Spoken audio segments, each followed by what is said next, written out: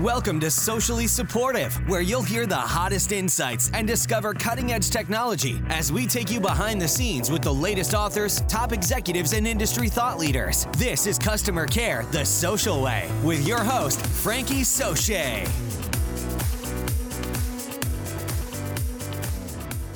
Episode 36 of the Socially Supportive Podcast is brought to you by The Social Pack. Get on the inside to stay on the top side. Head on over to sociallysupportive.com and join today for the latest tips, tricks, and technology in digital and social customer care. Also brought to you by Morningbrook Digital Consultancy. If you need help learning how to reduce your customer effort, Morningbrook Digital can help. Email me at frankie@sociallysupportive.com today for more information. Hello, Social Pack. Welcome to Thoughtful Thursday, or as we like to call it, Friday Eve, because doesn't that sound so exciting? To me, it sounds awesome. I will tell you that having just returned from 2 weeks of traveling and coming back to this nice fall weather that's just starting to happen here in the North Atlanta suburbs, it's fantastic, but I do think that I'm coming down with a slight bit of traveling cold, germs, sickness, something. So it was a little challenging to get up and going this morning, but here I am. I have my cup of coffee. I hope that you have your cup of coffee or tea, whichever thing that you're into drinking, and we can just get started because today we're going to talk about something very important for your digital and social customer care program, which is reducing customer effort. Today is Thoughtful Thursday, so we are discussing deep thoughts, including overarching strategy and organizational structure. And reducing customer effort is one of the key tenets in a fantastic strategic digital and social customer care program. But before we get into that, I will remind you that the Socially Supportive Podcast is the official podcast partner of the Insight Group's Customer Service Summit that is happening November 16th and 17th at the Marriott Brooklyn Bridge. Speaking of fall weather, it will be beautiful there, I'm sure, as it is every year. I've been attending this particular event since 2011, and it has always been worth my time to go. I've made wonderful connections there who are really on the cutting edge of delivering great customer service over digital and social channels. The speakers are always great, the ambiance is always great, and there's a lot of camaraderie that's developed with the folks who attend this conference. So I really encourage you to register today. I also have a coupon code for you because the Socially Supportive Podcast is the official podcast partner of the event. If you go to sociallysupportive.com/insight, INCITE, go through the process of registration and then use the coupon code SUPPORTIVE, SUPPORTIVE, you will receive $300 off the cost of your registration. And as far as I know, that's the best coupon code available right now. So highly encourage you to make sure that you get that taken care of. Okay, let's talk about today's inspiration. Today's inspiration comes to us from Mark Cuban, who said, "Make your product easier to buy than your competition, or you will find your customers buying from them, not you." And our book of the day is The Effortless Experience: Conquering the New Battleground for Customer Loyalty by Rick DeLisi and Matthew Dixon. So what are we talking about today? We're talking about reducing customer effort. And you're asking, Frankie, why do you think this is so important? Why do you think this is critical? Here's why I think it's critical. Mayo quotes Walker Research with a statistic that indicates customer experience will overtake price and product as the key brand differentiator by the year 2020. And doesn't this just make sense to you? Whenever everything else becomes equal, whenever price pretty much becomes equal out there in the playing field, whenever the product is pretty much commoditized, if everything else is equal, who are you going to go with? Are you going to go with the company that makes it really hard to do business with them? Or are you going to go with the company that makes it easy to do business with them? I would go with the company that makes it easy for me to do business with them. And if you think about it, Effortless customer experience is memorable, very memorable. I'm sure that you can easily think of the last time that you had an interaction with a company and you went, wow, I wasn't expecting it to be that easy. Those things are memorable. Average customer service is not memorable, and substandard customer service is enough to make you switch to another company, even if it's just because you're angry about it. You're harboring resentment for the fact that you were made to go through some sort of process or procedure that you felt you shouldn't have had to go through. You're probably going to select a different brand or a different location or a different venue or a different restaurant the next time that you are forced to do something like that. I know I would. If that's the case, I think that that is enough reason right there to show why it's important that we work on reducing customer effort. There are plenty of statistics flying all around the internet about why reducing customer effort is so important. There's a page I found on Ameo that talks about 50 important customer experience statistics you need to know. And there are all kinds of statistics on there, which I'm sure are fantastic.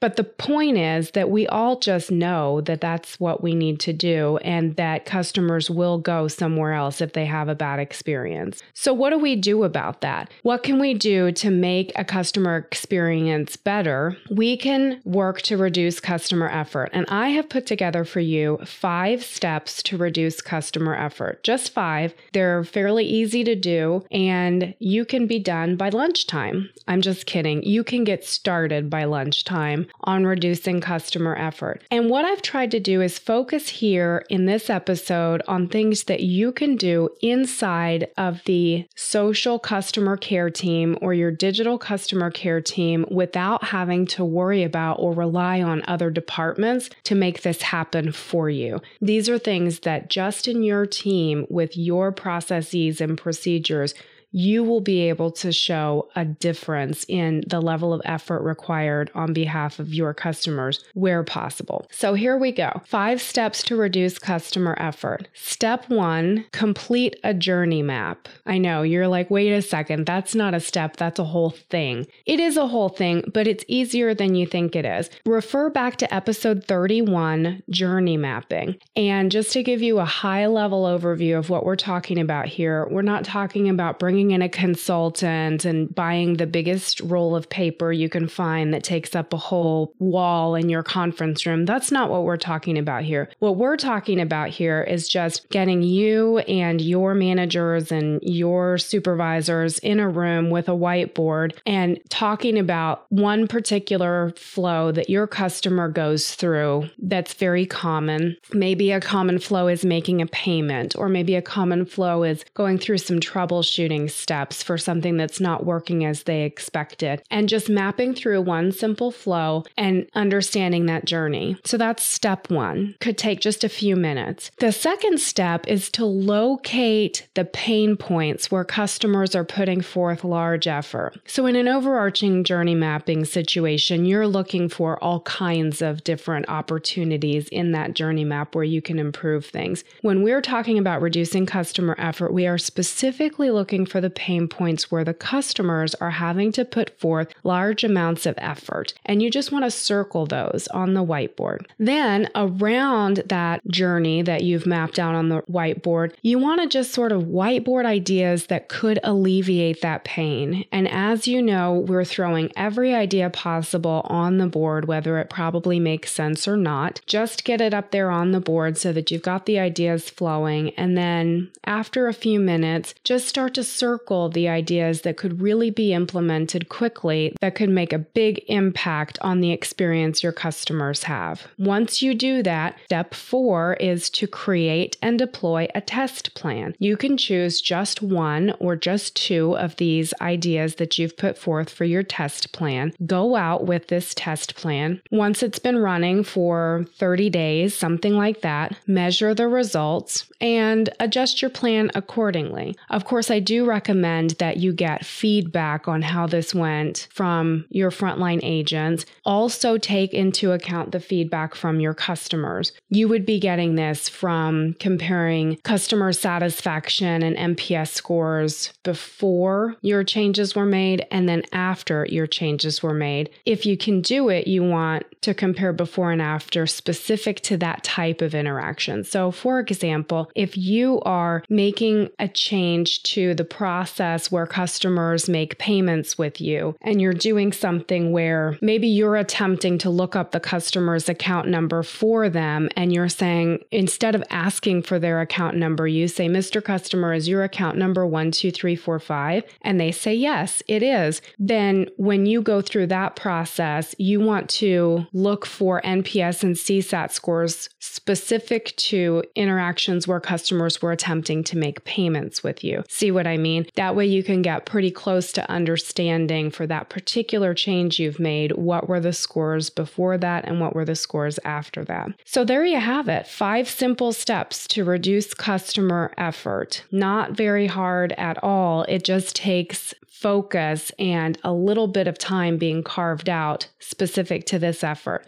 You could even make this a WIG goal to ensure that it gets focused upon. And if you need help with that, you can refer back to episode 1 for DX and WIG goals. So those are the 5 steps. Complete a journey map, number 1. Number 2, locate the pain points where customers are putting forth large effort. Number 3, whiteboard ideas to alleviate that pain. Step number 4, create and deploy a test plan. And step number 5, measure results and adjust accordingly. But let me give you a little bit more help. Let's talk about some examples of pain points and possible solutions. So you say, Frankie, that sounds fantastic. I get those 5 steps. What would I maybe be looking for? No problem. Let's talk about some possible pain points. The first possible pain point that I offer to you is asking customers for information you already have. Now, there are some situations where for privacy laws, regulations, HIPAA compliance, personally identifiable information, there are going to be some times where you just have to ask the customer to confirm or verify or provide information. I understand that. But look for occasions where you are asking your customer for information that you already have. An example could be an invoice number, a ticket number, those types of things where instead of asking the customer, you could instead ask the customer to confirm what you're providing to them. This ensures that you're not making assumptions and not confusing or making the situation or the interaction more challenging, right? Because if you go through assuming that they're talking about the latest ticket number, but really they were talking about the ticket number before that. Now you've extended your overall handle time for the issue. You've potentially solved a problem that wasn't a problem. So you do want to make sure you're all on the same page. But you can do that by taking the effort upon yourself to look up what that ticket number might be and say, we're talking about ticket number 12345. Is that right? And then the customer can say, yes, that's right. So the solution there is to just make it standard procedure for the reps to look up the information for the customer and then confirm it with the customer. That's the first pain point. Second pain point is transferring customers. Now, sometimes it's necessary for you to transfer customers, but it's not always necessary. And when I talk about transferring customers, I don't mean from one channel to another, where if you're tweeting with a customer and you realize it's going to be better to solve the problem over the phone, or the customer requests a phone call, that's not what we're talking about here. It's perfectly fine if you're tweeting and the customer says, hey, can you just call me? By all means, call them. That makes it easier for the customer. But what I'm talking about is when you're tweeting with a customer and they say, I want to make sure that my flight is going to be on time. And you say, yeah, I don't handle that. I'm going to have to transfer you to this other department. Customers don't like that for many reasons. Number one is having to repeat themselves. Number two is the time it takes to have the transfer. Number three is they just want to have it hurried up and taken care of, and transferring can add that time. What's a solution for that? Well, we're where possible, empower your agents to fully resolve common issues. It's possible you're operating in just the same fashion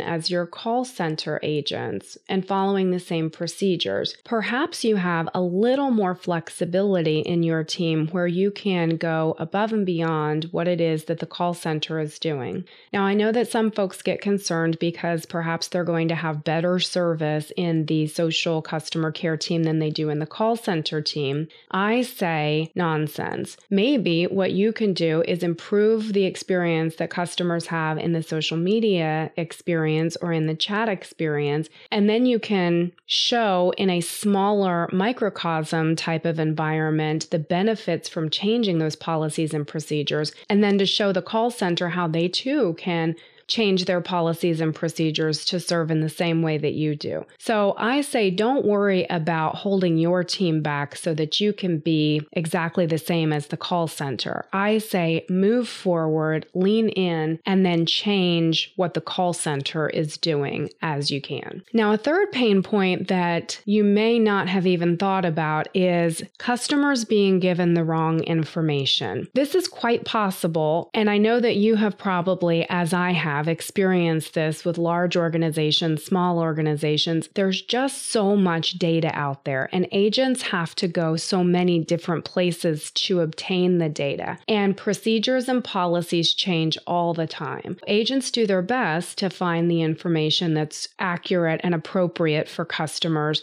However, sometimes it just doesn't work out that way where the agents are able to give customers accurate information. So what can we do to try to help agents ensure that they're giving customers the right information?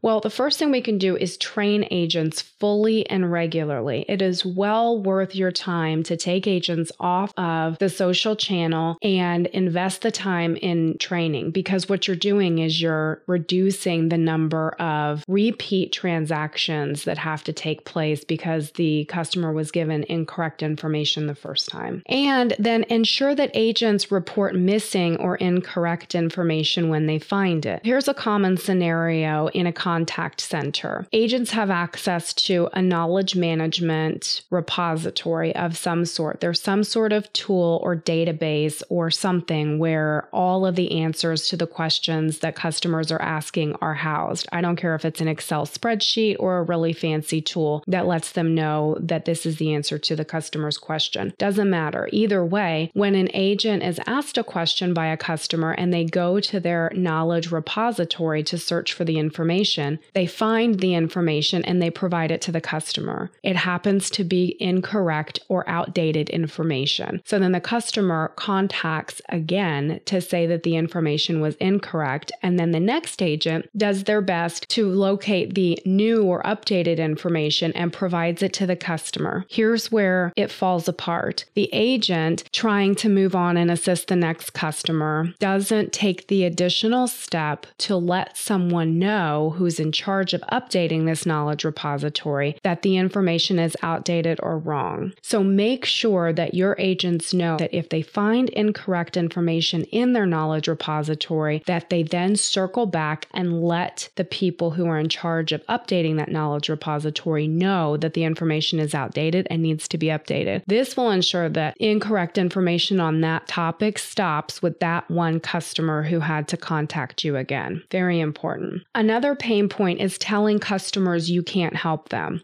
Don't do that. Seriously, don't tell customers that you can't help them. How do you avoid that? First, you ensure that agents can resolve all reasonable common requests easily and efficiently. Make sure that you've got the knowledge repository updated, that you've got answers for all the questions that are coming, and when something comes in that agents don't know the answer to, ensure that you get that information to them fast, get it back to the customers, but the answer should never be, I can't do that or I can't help you with that. Now that's for common requests. For unusual requests, a way that you can avoid telling customers that you can't help them is to allow agents to take great pains to assist most customers. Think about Zappos. When customers call in and want help ordering a pizza, no problem. Zappos is going to go figure that out. Now, you might say we can't afford to do that. That's not our company culture. I understand you don't have to go super far with every request. And let's be honest, how many times have you reached out to Zappos to ask them to help you order a pizza?